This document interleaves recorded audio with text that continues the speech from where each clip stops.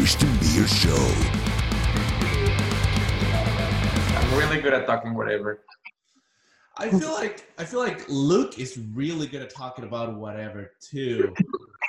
He will pick in real life. I think last time I saw you when I was working with you at El Futuro, we used to wear similar clothes, which was kind of weird. Super creepy. Yeah, I don't know why. We just had like similar shirts, similar pants, and there was one day where we wore like the exact same outfit, and I think we took a picture of it. Well, this was a similar experience for Jose Antonio because we used to wear plaid together quite a bit, from what I remember. I refuse. This was because of a patient that wanted to be just like Luke Smith. Well, I think it's really something when people in their, I don't know, were y'all in your 20s and I was in my 40s and y'all were trying to pattern your style of dress after me? That's really a compliment. I guess so, yeah. But I had not changed my style of dress since my 20s, so it kind of come back around maybe. Maybe that was what was going on. Yeah, but it was a very brief period. I don't feel like I dressed like that at all. Like I think it was more of a, I just was broke and was buying like cheap clothing. For me, it was the El Futuro attire. Yeah, that could have been. It's Wednesdays, I gotta wear plaid. It was the uniform. Okay, so for everybody listening, this is Jose Antonio Rivas. He's a psychiatrist currently working in Houston, Texas, Baylor. Is that right? Yep. And Luke Smith is also a psychiatrist working in Durham, North Carolina. He has a private, nonprofit, Latino-based psychiatry practice where both Jose Antonio and I rotated through our residency. That's how we met Luke. He was our supervisor, and he taught us to do Latino psychiatry, which is hilarious because Jose Antonio and I are Latinos, but Luke isn't. But he's the one that's that taught debatable. us. That's debatable. You haven't shared the delusion there. That's good. Exactly. The first time I became convinced Luke was really onto something, or he was someone special, was that he managed to convince the whole clinic that he was Mexican. Like he was the constant. I mean, we call this shared delusional disorder. But he had convinced all the clinic, many of them Mexicans, that he was Mexican indeed, and there was just no arguing about that. So how do you did that? I think it's interesting because now I see a conversation in the news about who is the real Latino. Have y'all seen this conversation that's kind of come up in the news since the election, and everybody's like, "Whoa, Tejanos or Latinx or Latino or who is it?" And I have no idea. I don't watch the news that often. Oh, that's smart. But yeah, that's the conversation because Trump won a larger segment of the Latino vote than he did in 2016. So people are starting to ask, well, who are these people who are voting for Trump? And it turns out they're not a homogenous group after all. So I've seen the memes of Latinos for Trump. They're hilarious. Are they in Houston? I imagine there may be a few. No, I think it's mostly Florida. I don't know exactly, but the memes of Latinos for Trump are really good. Well, I did see some of that data, and I think that most Latinos that voted for Trump did so in Florida, and the specific demographic was Cuban Latinos. And I think that what happened there is that Cuban Latinos, a lot of them have this history of escaping communism. And some of them swam their way out of the island.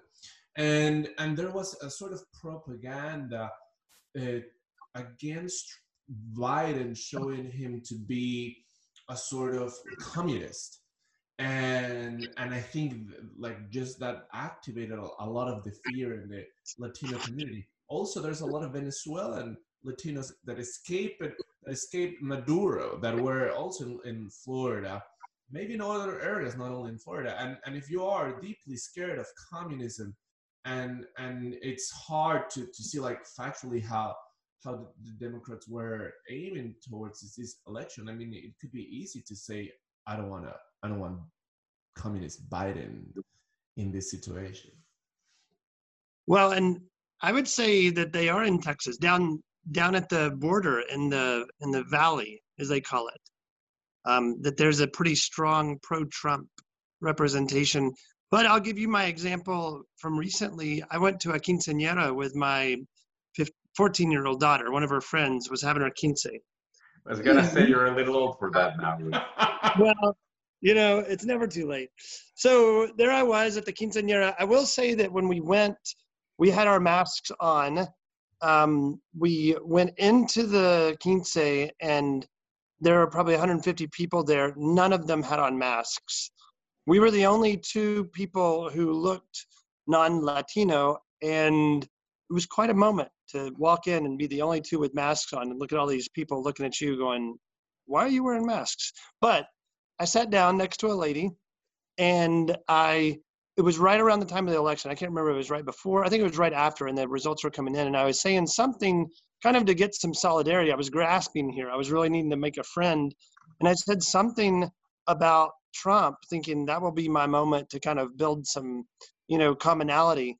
And she came back at me and was kind of insulted that I had insulted Trump. Why? Because Trump is pro-life. So that was her issue, and she right there let me know that nope, don't play that with me. And I was like, oh, there's another example of it not being a homogenous group.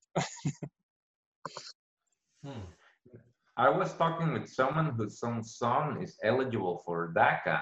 Like the kid is like 17 and hasn't been able to apply because of all that being on hold. Oh, did everyone freeze?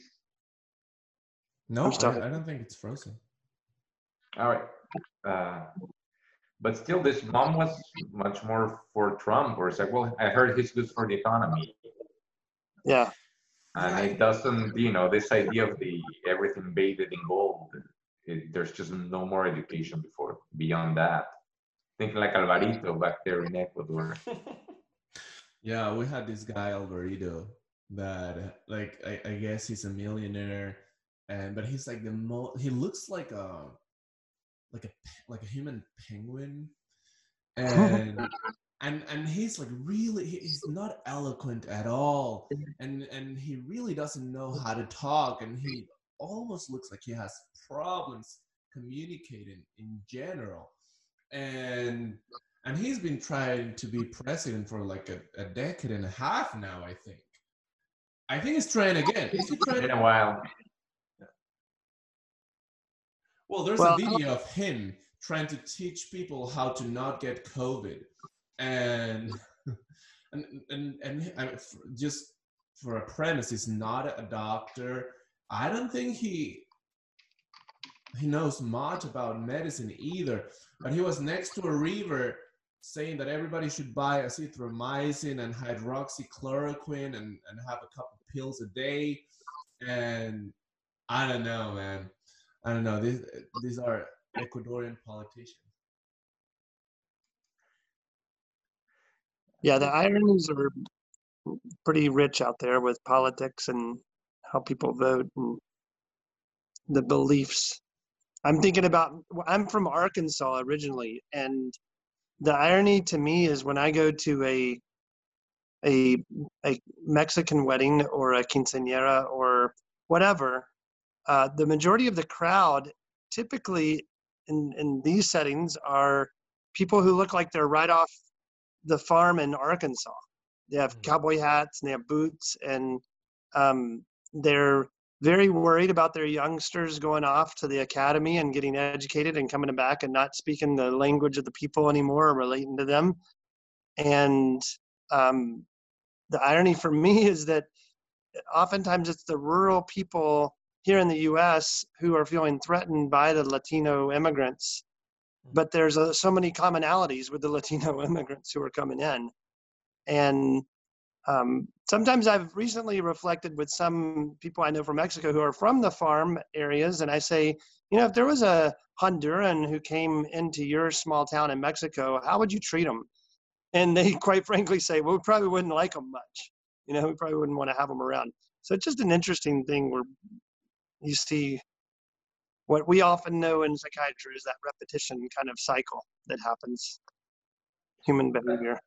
I think there's something more unique in just, I mean, wasn't just recently talking about the topics about racism and all that, you know, with my South American friends, people who talk about the racism pretty loudly and not really very ashamed, sadly.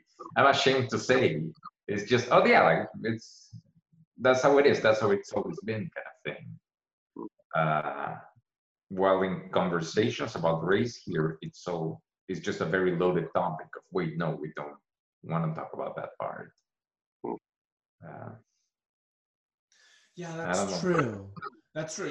I have several friends and several people that I know that are from Ecuador, and they're some of them are unknowingly very racist, but they think they're not racist. Some of them are very knowingly racist, and some of them are not racist at all. But everybody talks about it, but there's this privilege thing going on too, right? Like we're talking about higher socioeconomic status kind of people just talking about it without like other races around them, maybe, which is kind of interesting and thoughtless.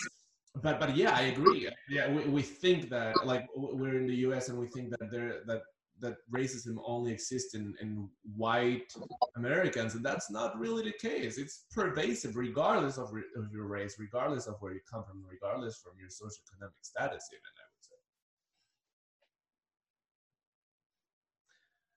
But on that note, happy Thanksgiving to everybody. And what I wanted to talk about too is, you know, like, I wanted to hear your story, Luke. Like, what led you, amongst all the things that you could do or you could have done with your life, to start this free, this is a beautiful clinic for everybody listening. This is a free clinic for for the Latino population. So if you're a Latino individual that has no money or very little money and doesn't know how to speak English, and you're in need of mental health, you go to El Futuro. And then Luke will be there, and maybe a few years ago I would have been there, and even more years ago Jose would have been there, and we would have talked with you and helped you out in whatever way we could. And it tends to be quite a beautiful experience, and you guys have an amazing community over there. So I was wondering, like, what led you to make this choice? Well, and I'm smiling because I'm on with the two of you, thinking of it as a free clinic. It's free to everybody except for the residents who work there, because you. Yeah, I'm still paying for that. Exactly. I come after you guys for donations now, and then when you were there, you know, you were working like slaves. So I'm surprised you're still talking to me, but it's a great experience for me long term. I don't feel like it's any burden whatsoever, but I really enjoy it. It came about when I was in residency. I was here in North Carolina and in the hospitals and all around, because I spoke a little bit of Spanish, and both of you know that is a very generous estimation of the Spanish that I speak. And I spoke a little bit of Spanish then. I probably still speak a little bit now, especially compared to you two. But it was great because I started getting referrals, and I got to experience a different culture without having to get on a plane and go into another culture. I was already from the South, like from Arkansas, so I came up to North Carolina. That was already an experience, because when I came up here, my parents, who Jose knows quite well, they were stunned. They were like, "Why are you going to the North?"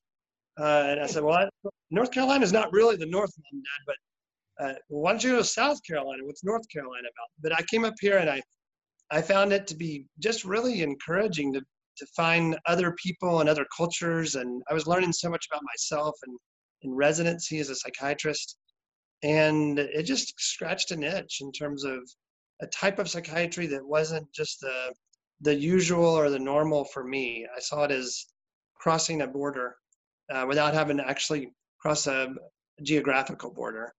And it was also a really big need. I looked around and nobody was doing this. I thought, well, I may not be able to do it perfect, but I can at least try. And I found others who are willing to follow. And I think that's probably the best answer, is that I found always a community in doing this work. And both of you were part of that. I'm encouraged by that still, by this conversation today, and then the residents and the different students who come through, but just also the workers. Now we have almost 50 people on staff, and we're providing a lot of services, and it's really a beautiful place to work. I'm just honored, privileged, and I think it's a learning experience. I learn more every day, and that's a fun place to be in life, is just to keep learning.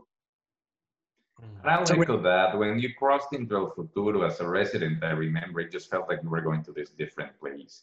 Almost like I'm, teleporting. Once you cross that door, it's just this different environment that felt much more like home, or it just felt different being in the work environment of residency, hospital, clinic, and then, oh, I'm just at El Futuro like this. It didn't feel like work. That's true.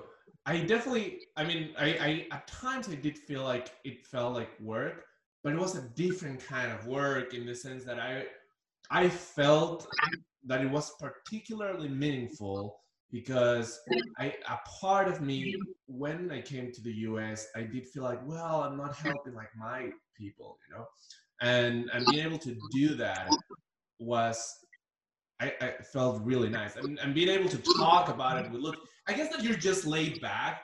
At Duke, everything's very, very professional. And you're just not professional. I'm kidding. I'm not, though I don't wear tie-dye shirts. I see that you have a tie-dyed shirt on. Yeah, that's true. One of many. I think that I'm kind of into it now. I haven't brought them to the hospital. I don't think that they would let me do that. But I definitely wear them in the podcasts. And I don't know, I really like your style of teaching. It was very deep and personal and spiritual and laid back. I really felt like, oh, this is how psychiatry could be outside of a very extremely I don't know, I'm not trying to think that Duke was a bad thing. It was a great thing. I learned a lot, and I learned about processes and how to do optimize every aspect of my time, and how to be perfectly therapeutic. And I think that what you do is you put a touch of your person into it, and that I liked. I feel like it freed me to be myself doing the therapy. I was also young. And I didn't know, I just wanted to do all the techniques perfectly and be as impersonal as I could, because I didn't want to mod the picture. And with you, I learned to be myself as a tool of therapy. I think that's something I learned from you. That's interesting. I'm thinking about that, Christian, that here we are talking, and both of you, I feel like I know on a friend level, instead of what I always saw in organized medicine was this hierarchy that would develop, and you would have an attending, and it was a revered person who you would go bow before and try to get all the right answers. And I think that's so unhelpful. And You're kidding, that's the best. Why do you think I'm at Baylor now? Exactly. That's what. You need to come back to El Futuro. We got to bring you back home. We got to get you back. No, I'm the attending now. I get all the reference and all the perks. We can still salvage this. But I saw it, and I think that that's also analogous to your therapeutic relationship with people. When you enter into a relationship, it's all about relationship. And the more barriers you put up that are pretentious and, not being able to joke about yourself sometimes, or just taking yourself too seriously, I think really gets in the way. Because you can use great techniques, great medicines, and totally miss the boat with people and treat them less than and they walk out and they don't follow recommendations, or you haven't really heard them. And so I love entering into a creative moment with people who are around me, whether it be a patient or a resident, and seeing it as a journey that we're going on together. And it blesses me. I'm thinking about when I see Jose Antonio, I can't help but think of the group that he started 8 years ago with us that lives on. And now we have several sections of this group. And he did it just out of creativity. And we were able to say, hey, try it out. There it is. He's got the manual. I love it. This was my mentoring that I got when I told him, look, I want to do group therapy. He's like, all right, here's a manual. Just read it and do it. They'll forgive you. Don't worry. Just read the manual and try. Exactly. And I think that's another thing, is that people are so forgiving if you really are human with them, whether it be Spanish or a bad accent. I mean, I've never seen so many Ecuadorian accents that a good Mexican can't understand, but it happens tragically in our clinic with Jose Antonio and Christian. And Cecilia, which she's not here with us, but I just texted her, so maybe she'll be able to join us too. So Cecilia is the third Ecuadorian that worked also in that clinic, and she stayed and she works with you now. That's right. She does a great job. And I saw that in her personality immediately. The first time I worked with her, she, in Spanish, you can use the formal usted with people.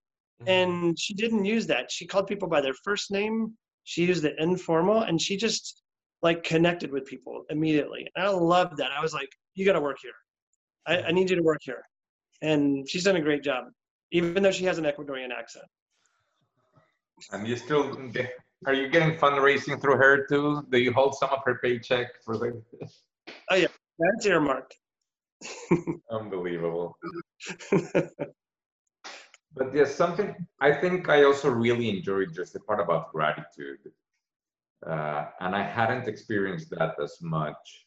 You know, practicing in the US, you will obviously get some patients that will be, thank you, doc, like you did an amazing job, or, you know, thank you for, you know, helping me with this and whatnot.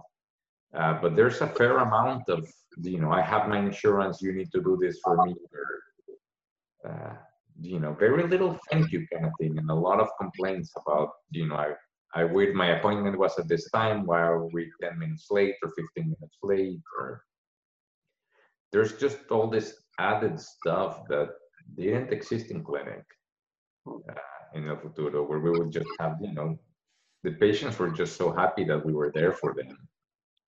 And, you know, even if we were running late, somehow they knew it's because someone needs the time more than they do.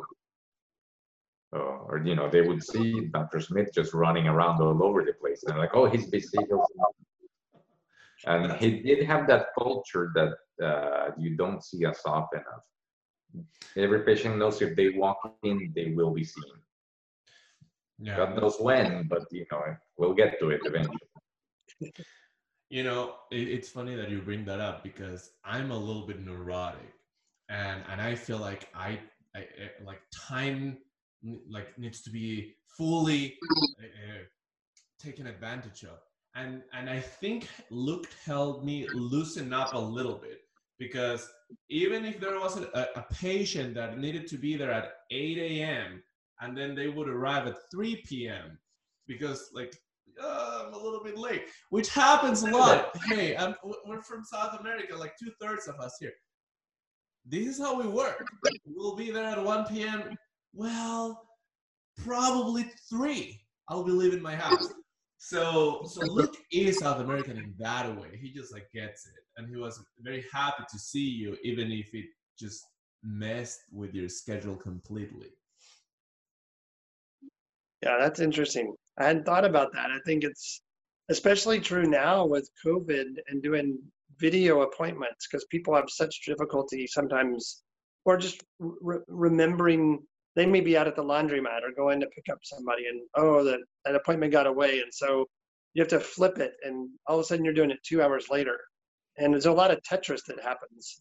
Be very flexible with people. Say, okay, well, I'll do it later, and then you call up somebody else.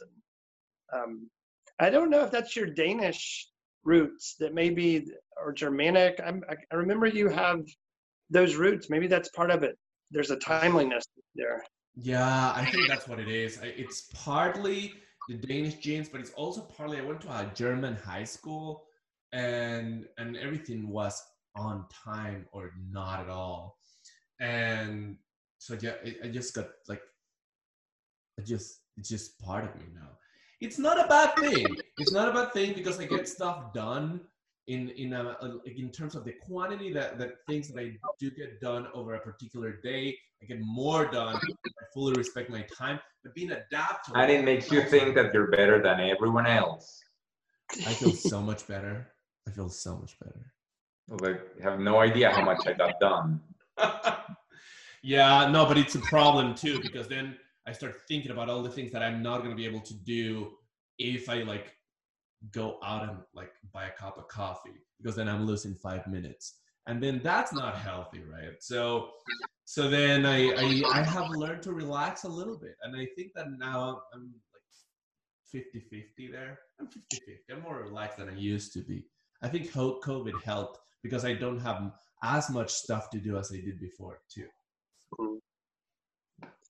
Well, I'll say another thing both of you taught me that I think is really helpful. So I may be able to say, oh yeah, I like to engage culture. And as you're talking about timeliness and some of those things, I do think they're important, but starting with Jose, I can remember you coming in just frazzled from university life medicine and putting your head down on the table and saying, I need my own mente sana. I need my own mindfulness. That was the name of the group, actually.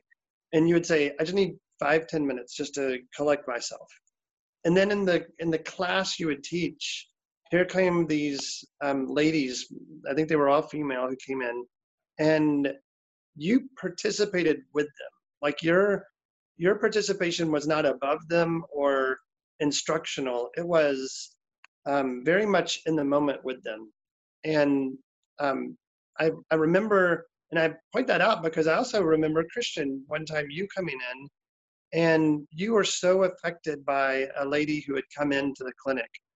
And you came in and you were emotionally just, I don't know how to describe it. You were drained, you were fragile, and you had been one with her in that moment in a way that had length of yourself. You had that courage to go in there and say, I'm going to be with her. I'm not going to be over her or prescribing a medicine to her or whatever it might be. But you had actually joined with her in that moment. And I think both of y'all did that in a way that freshened my vision for what healing was about.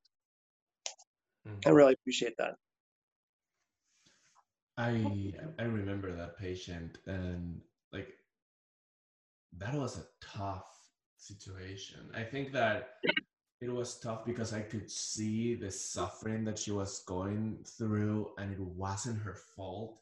She was just born in the wrong place. And yeah, I still like I still get emotional about it, like remembering that specific case. And I was very grateful. Like I think that part of the reason I was able to just be there with her was because I knew that after that I could just like go to your supervisor room and just start crying as I did, because it was tough, right? Like it was, immigrants sometimes go through such a tough life. They end up here, and here in the US, like there's a lot of thinking on, oh, why, like should we allow them, should we not allow them? And like hearing these kinds of cases makes me understand, like it's not common. Like why would anybody want to leave their home country with all their loved ones, with all their everything that they know? Like it's a little bit different with Jose and me. Like we wanted better education, but if you don't even know the language and you need to leave, it's because you're escaping something really bad and really awful. Well, for me, it was more about being gay and just knowing that in Ecuador that wasn't quite gonna fly for a generation. It's much better now. But, you know, then of course, if you want to get hired, you want to stay for the higher education. But it's leaving your country is just not an easy thing. And it's not something that people do usually when they have better choices or better options. I don't know, reflecting with them and just having that time with Mentesana, it was just me being selfish in many ways. I was just, wait, I can't be there for you if I'm not. I need a few minutes to myself. And that's a concept, at least with the group that was mostly Latino mothers. This idea of, wait, I need a minute to myself is just not culturally. It's not, wait, no, you have to take care of your children. You have to take care of your husband. You have to take care of the house. You have to take care of. And I think so much of it is just modeling, you know, I'm going to do what I need now. And the group can, you know, just tag along. And that's, you know, that's something that I agree with, and it's something that I've been slowly recently learning, the modeling of authenticity and being yourself and vulnerable and helpful, because that is a way of helping others help themselves.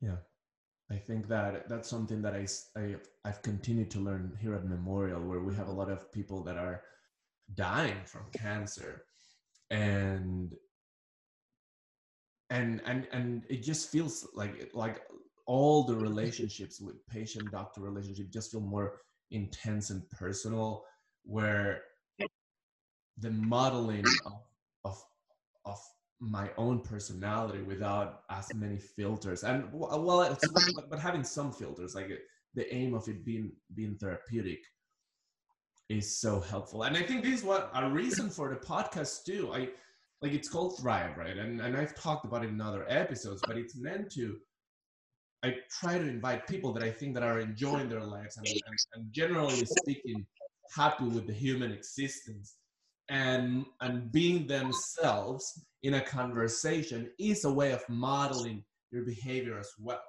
And I like that as another tool for healing or knowing yourself, or I don't know, whatever you want to call it.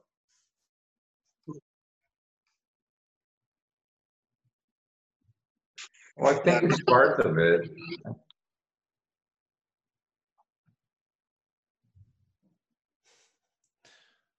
Go ahead, Dr. Smith. Oh no, I'm going to hear the other part. You said if that is part of it. I mean, there's so much your life can get better if you're only focused on yourself. Like, I do think there's a ceiling effect.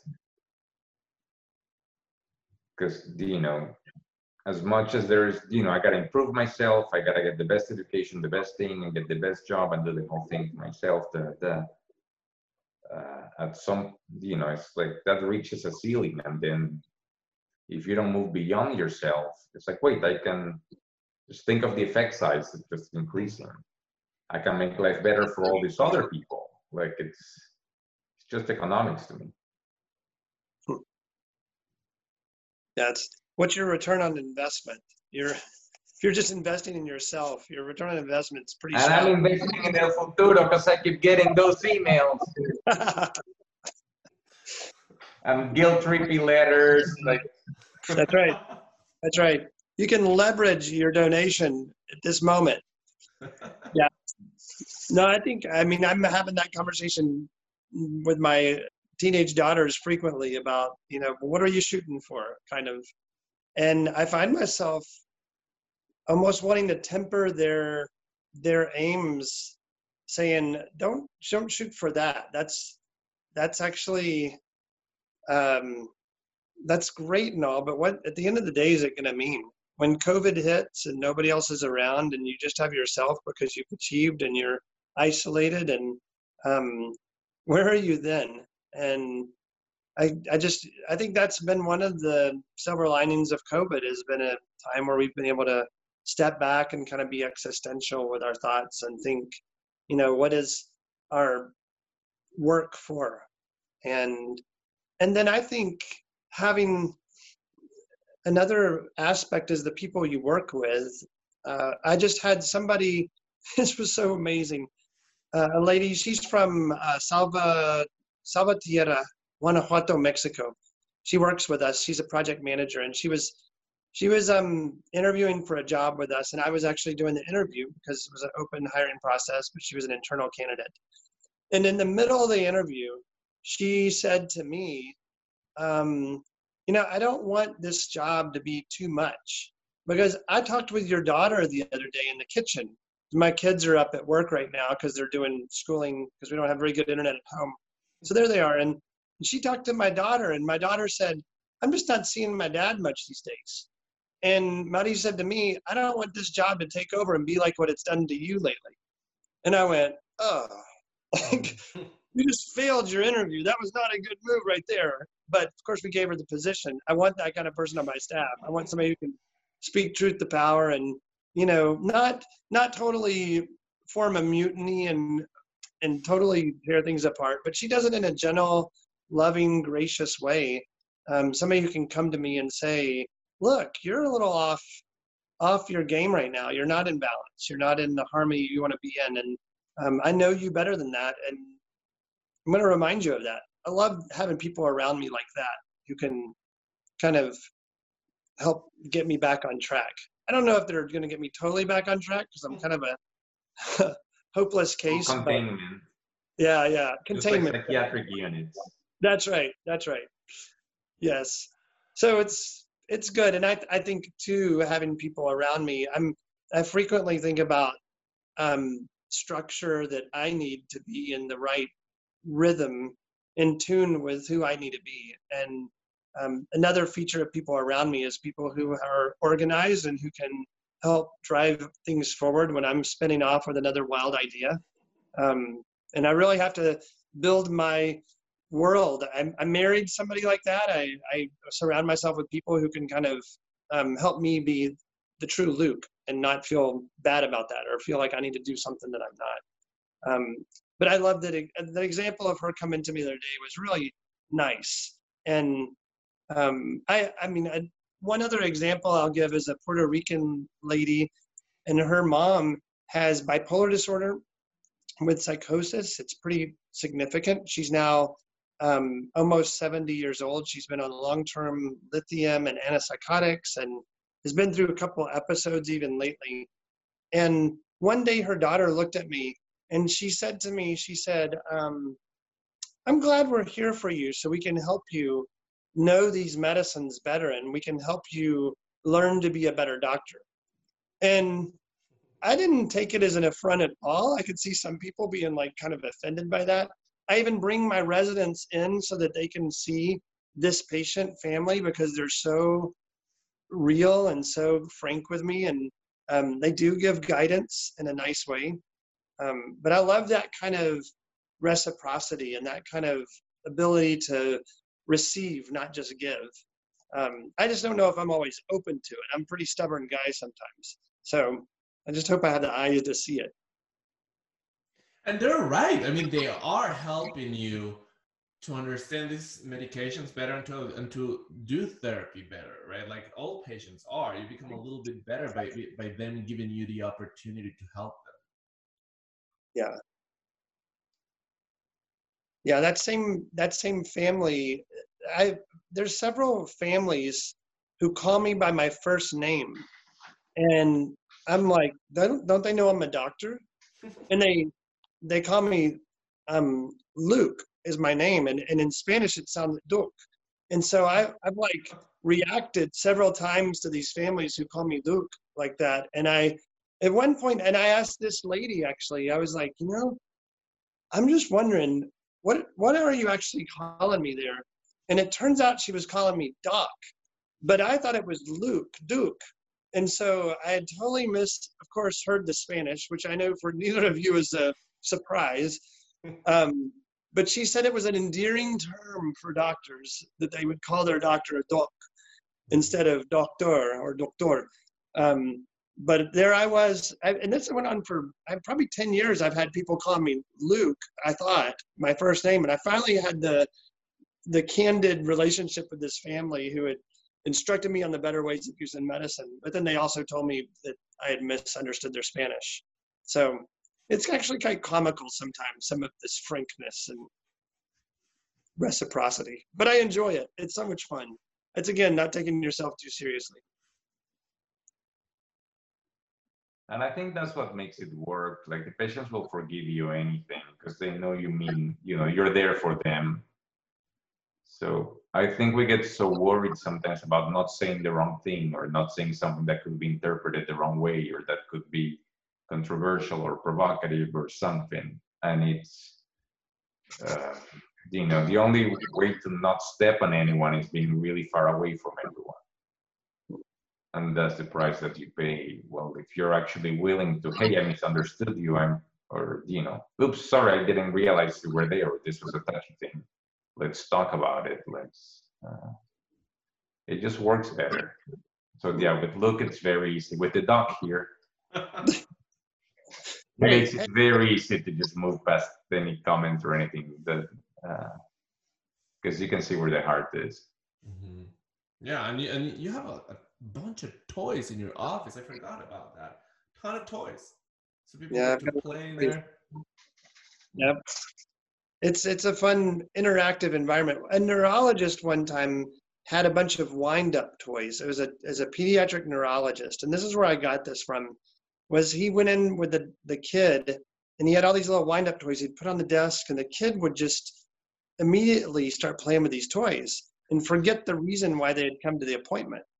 And so these toys actually are brilliant because they really do help distract people from the anxiety they feel when they come in and the nervousness or the worry about their problem. And I see adults pick up the toys just as much as the kids. That's the ironic thing. So it's a really nice little way to interact. And some people call them fidget toys, but these are more than just fidget toys. These are some serious toys.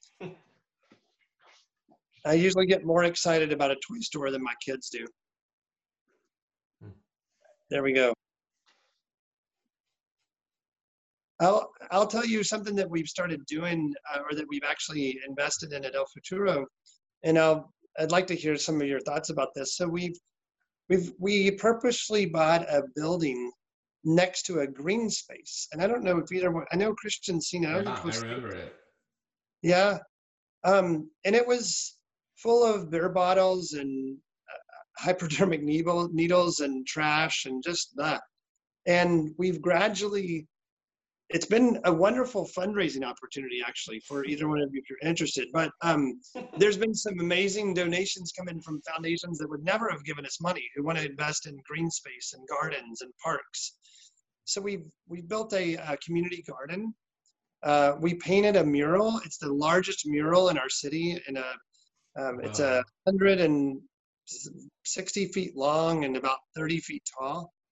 Painted by a man from Michoacan, Mexico. He's an amazing artist. And it was a community effort where all these community members came together and we got designs. It was very therapeutic. So there you have a therapeutic garden, then a mural. And then we asked people, we said, we wanted to have a place to play for the kids. And we asked people, we said, well, where do you remember growing up? Because we wanted to have a visceral kind of connection when they came. They said, well, we played in fields, we climbed trees, and we swam in streams. It was a lot of what we heard. There was a little bit variation, but that was a very common theme. So we said, well, that's it. We got some trees. We already have a little place where kids play soccer, but let's build a stream. So we've now built a stream that's a little over 100 feet long. It's got these big boulders, waterfalls, and it's electric. The kids are coming out of the neighborhood. The families come with them.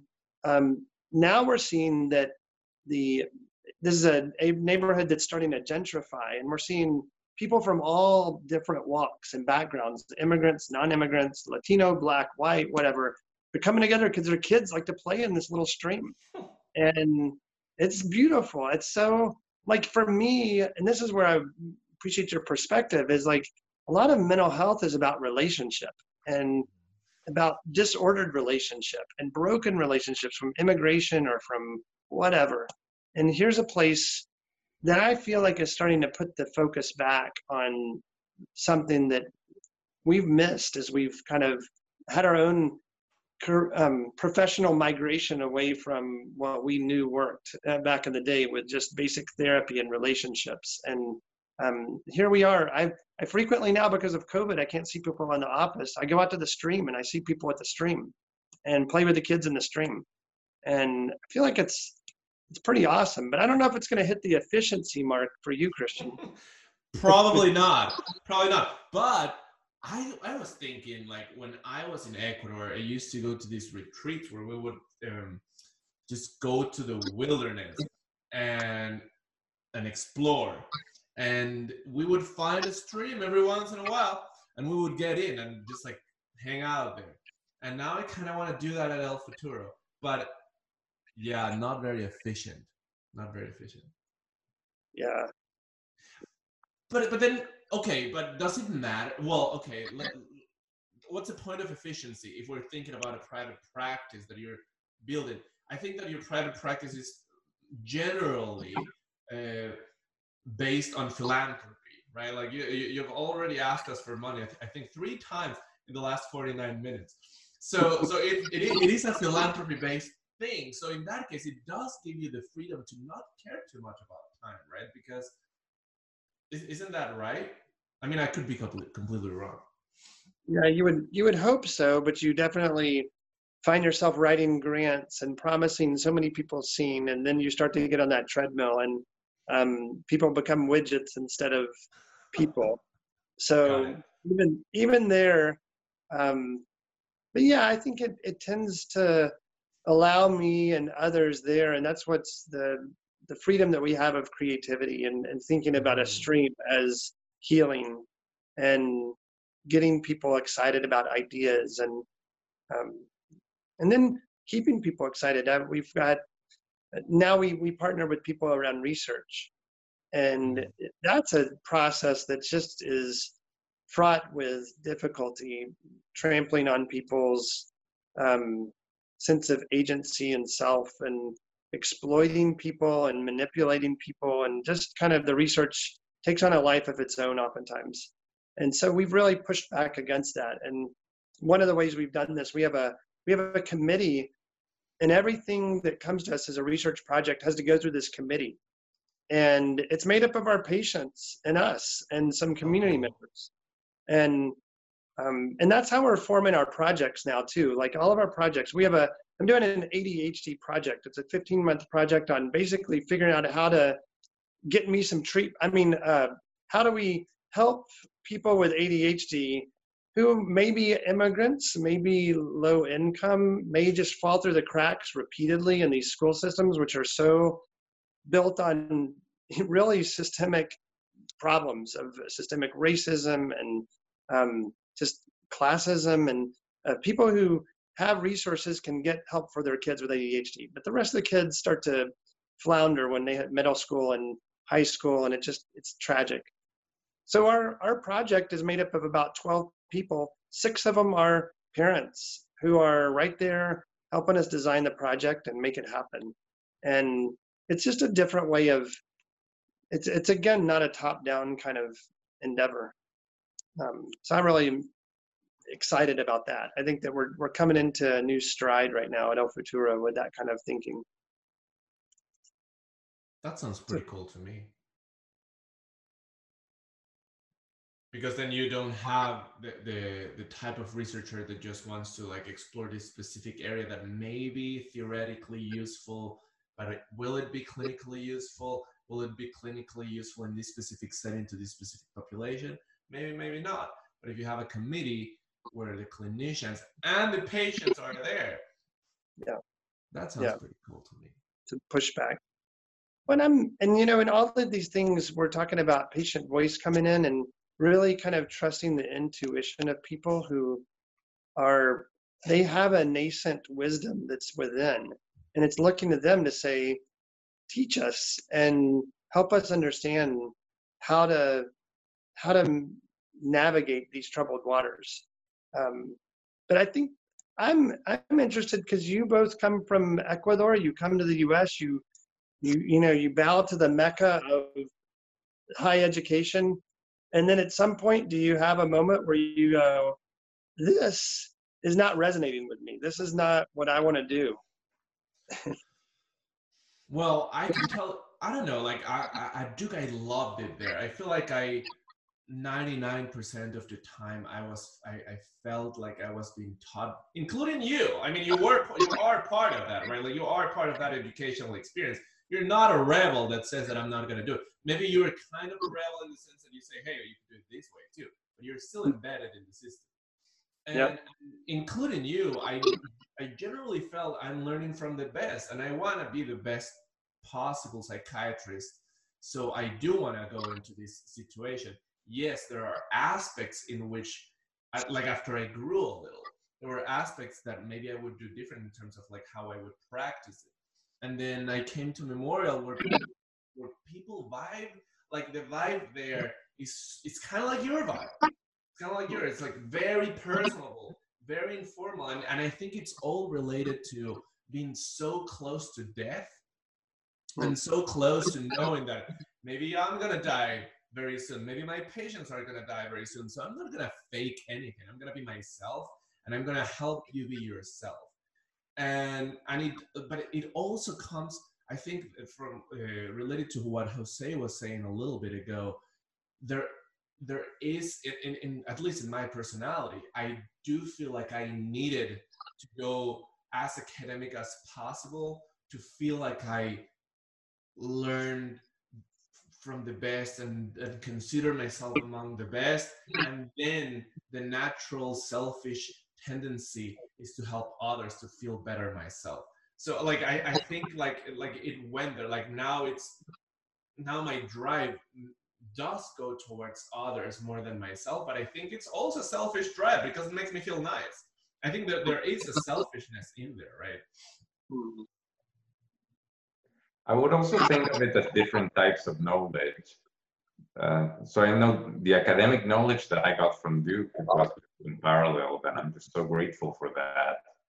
But it's not, it just doesn't end there. I don't say, okay, I graduated, now I know everything there is to know about this. And,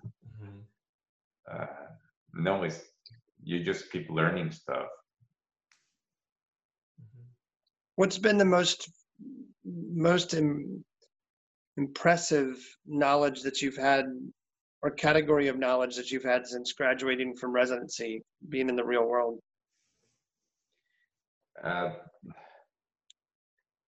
The biggest kind of thing that's kind of shaking my world a little bit is actually just around the way women in medicine.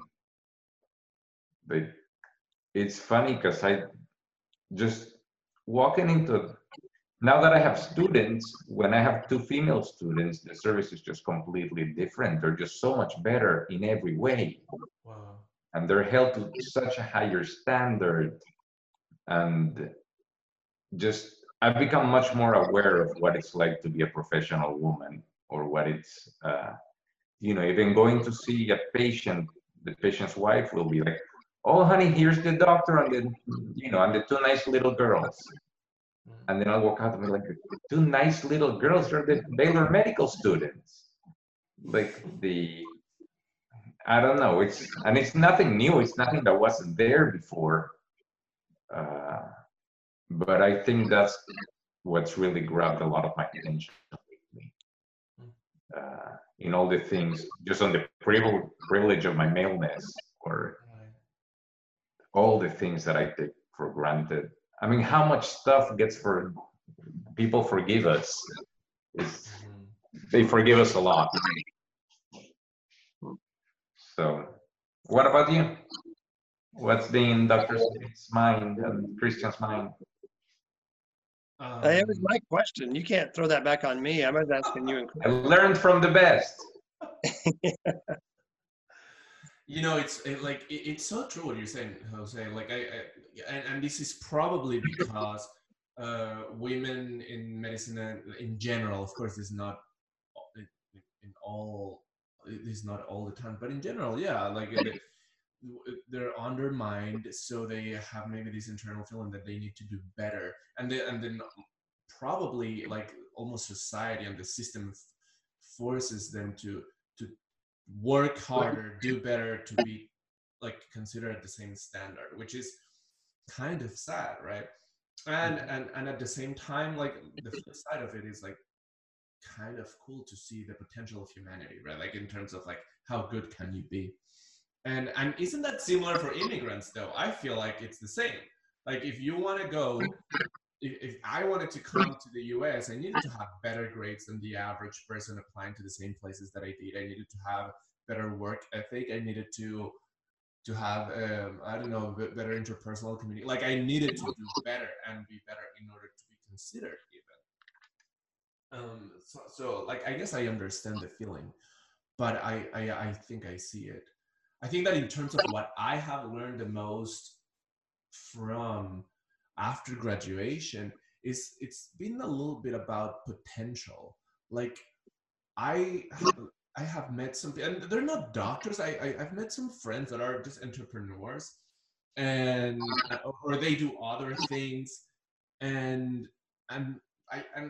look, I guess you qualify there, right? In the sense that you have an idea and you want to make it reality, and you make it happen. You just work very hard, you figure it out, and you make it happen.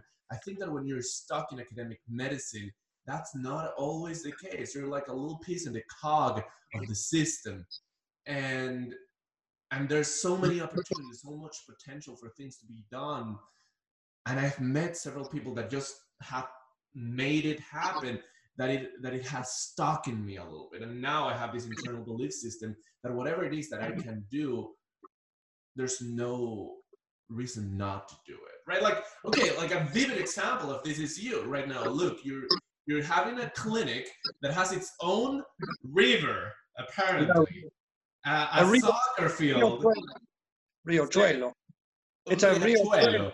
Right, yeah. You have your own riachuelo, your own soccer field, a huge mural, biggest in the city, and it's free for everybody that goes there. What? How do you make that happen? I mean, yeah, you just ask for a ton of people a ton of money. You just like do it. So, you know, you're talking about something. I had a moment where I kind of crashed and burned.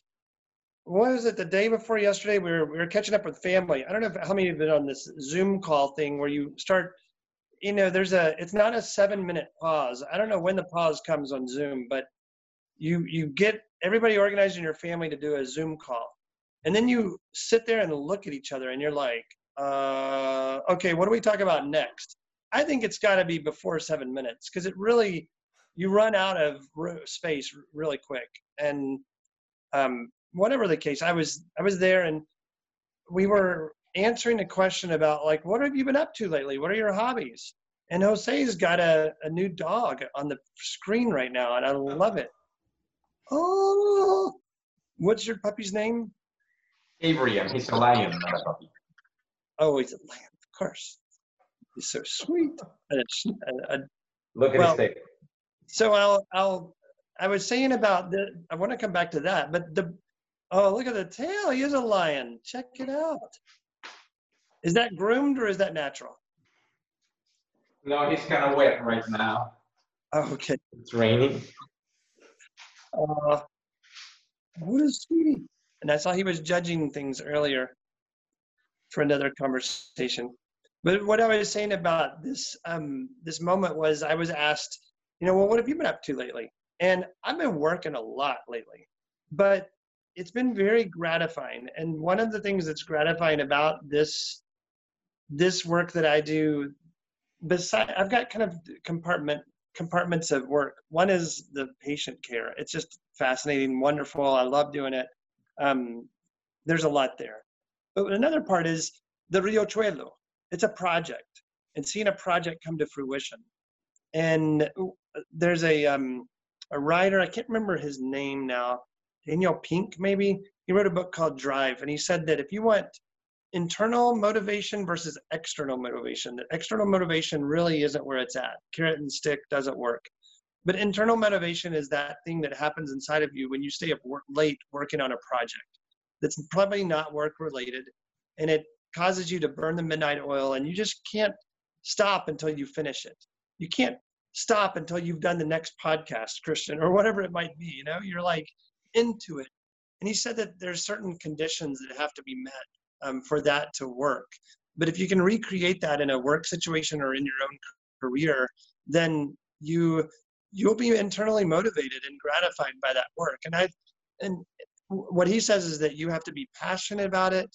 You have to have the right skills, or you have to find the right skills to be able to do whatever you're working on. And then you also have to have autonomy. You can't be told what to do. It's not formulaic. It's something where you have creative energy and you get to make it up and, you know, figure it out. And if those conditions are satisfied, then you'll have internal drive to get things done. And that's what a project is to me a lot of times. It's like, I think my hobby sometimes is just projects. Like, it can be any number of things, but it's like just doing something is fun when you can master some new skills. You can be excited about something, and then you get to have some creative energy around that. That motivates me much more than a salary does or whatever. It's like, hey, I enjoy the heck out of that. And it's a lot of fun. So I think that's probably some entrepreneurial spirit that I can relate to. And then it's cyclical. It's seasonal, and it kind of, that'll burn out, and then I'll go on to the next project. That's also fun because it's unique and the next horizon, right? You know, it's so true. Like, I think I've come to that realization not too long ago. I feel like throughout my life, I've been wanting to go to the next goal, right? Like, I was in high school, then I wanted to go to med school, then I wanted to go to a good residency, then I wanted to be done with residency, then I wanted to do fellowship, then I wanted to, like, and so on and so forth. And I was just like delayed gratification until the next goal, which is kind of annoying. And then at some point I realized, okay, well, I'm about to graduate, and then what? I'm gonna create another project, and then I'm gonna end that, and then I'm gonna create another project. So might as well choose the thing that I really like doing, because there's no point. This is gonna go on until I die. So if there's no purpose beyond enjoying what you're doing, let's enjoy what we're doing. And so yeah, I agree 100% with what you're saying. I heard today, or I read today, there's a guy named James Clear. I get his blog each week, and he wrote something about, he probably quoted somebody who said that a good project will take 5 years. And so this guy who is 60 years old kind of looked at his life and said, I have this many projects left. If I look at 5 years, I look at my average life expectancy is maybe till 85. Then I've got 5 good projects left in my life. But I was like, whoa, I hadn't thought about that. But I also am a little bit over ambitious. I don't think that a good project's going to take 5 years. I'm like, please, we can do that in. You don't have the attention span for that. It's like, move on, next. Yes. Luke, are you holding the camera? If you're thinking about your next project, Luke. Wait, what's that again? Start cooking some Ecuadorian food at El Futuro. Yeah, Cecilia makes these like cheese doughy balls that are really yummy. I don't know what they're called. Yuca breads. Yuca bread. Oh, nice. Oh, those are good. And ceviche. From the health side, before coming to the US, I worked a lot in the perimetral, just outside in Ecuador, in just very, very poor areas. And a lot of what they were trying to do in the health clinic was just not giving antibiotics and, you know, first aid kind of thing. But the bigger project was, you know, we need to teach people how to eat better, healthier eating. Or, you know, especially when you see the main things that people are facing, diabetes, heart disease, you know, there are things that are modifiable by diet. And, you know, you already have this environment in El Futuro where, you know, having the cooking classes with Dr. Smith, and you get to wear the chef's hat. Like, I'm seeing the full thing already. And of course, you get other people to be in charge. You get the wife to be in charge of the cooking. How about that? There we go. You know what's so tragic is this COVID moment. Will it ever be over? Can we cook together? I sure hope so. That's my immediate thought. Unfortunately, I found myself limiting my imagination by recent history. But yeah, I like that. I like the idea of a cultural exchange. It also starts to take people out of the hierarchies once again. You can come together and learn from each other, and it levels the playing field very quickly, doesn't it? It is so good. Like one of the things about poverty is that it really takes away the ability to give. And like that is just such a painful thing, this idea of I don't have anything to give you. Yeah. And you know, your patients can cook. They've brought food more than once.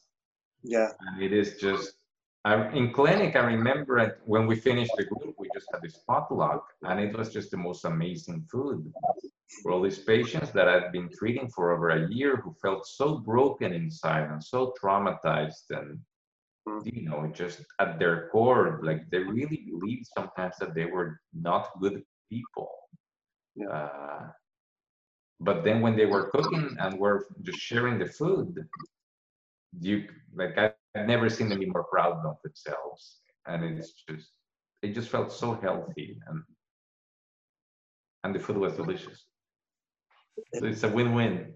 Well, in our Riachuelo, we have a DWI treatment program, driving while intoxicated treatment program, and the people who come to it need to give hours of service, community service, and a nonprofit qualifies.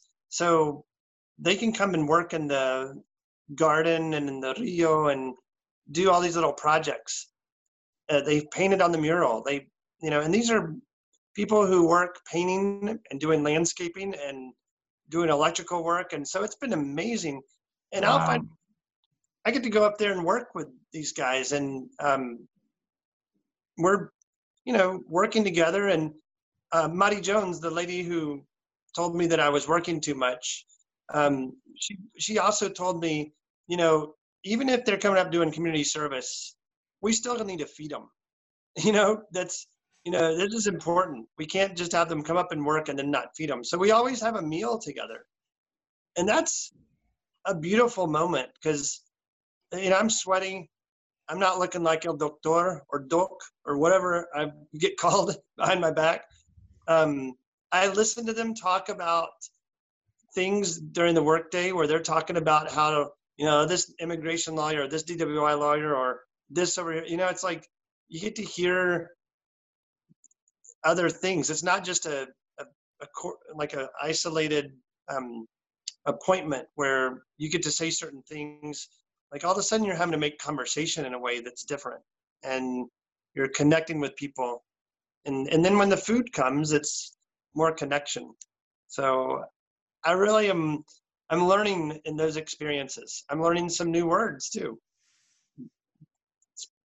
I'm also learning that it is very, and you always run the risk of stereotypes, so be careful on what you say, right? But it's very common that people need to have their music on while they're working, their banda music or their rancheros or their corridos.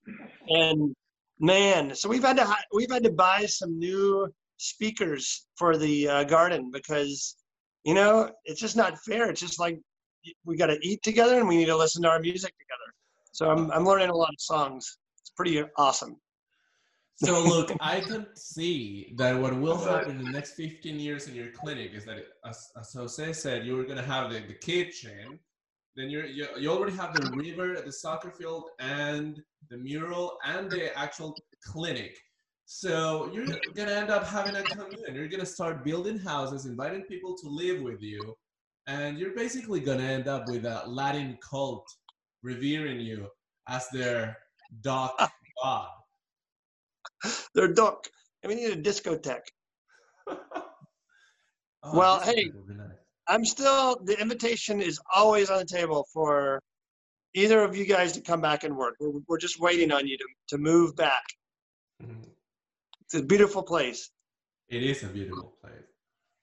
I will say that the Riachuelo, when the liability insurance bid came up, and I went, oh no, this may sink our ship right here. But they said, as long as you design it with no more than 3 inches of water standing at any time, kids can't swim in it. And how foolish they are.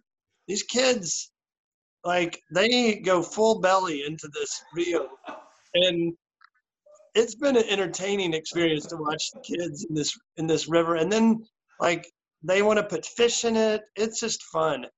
There's so much creativity out there, and they will dam a river with anything they can find. But, you know, we're learning. It's quite an experience. So I hope you guys can come visit the river. For sure. Yeah. For sure. Well, should we stop here? It's good with an invitation to come visit the river or make a donation, whichever you'd like. So I'm going to put your website on the page so that people know where to make a donation to El Futuro. Highly recommend it. Thank By you. the way, it's not either or. If you go see the river, he's gonna corner you in the room and have you write a check afterward. That's right. So it's more, do you want to give the donation and see the river, or just see the pictures online? Well, thanks for having us on, Christian. Yeah, thank you, Luke, and thank you, Jose. And I'm glad to see you and talk with you guys. You guys should come over. We should do another one with Cecilia. I texted her too late. Maybe we'll do one that is less impromptu with her. Yes, be great. Okay, thank you all. All right, thank you. Nice seeing you all. Happy Thanksgiving, belated stuff.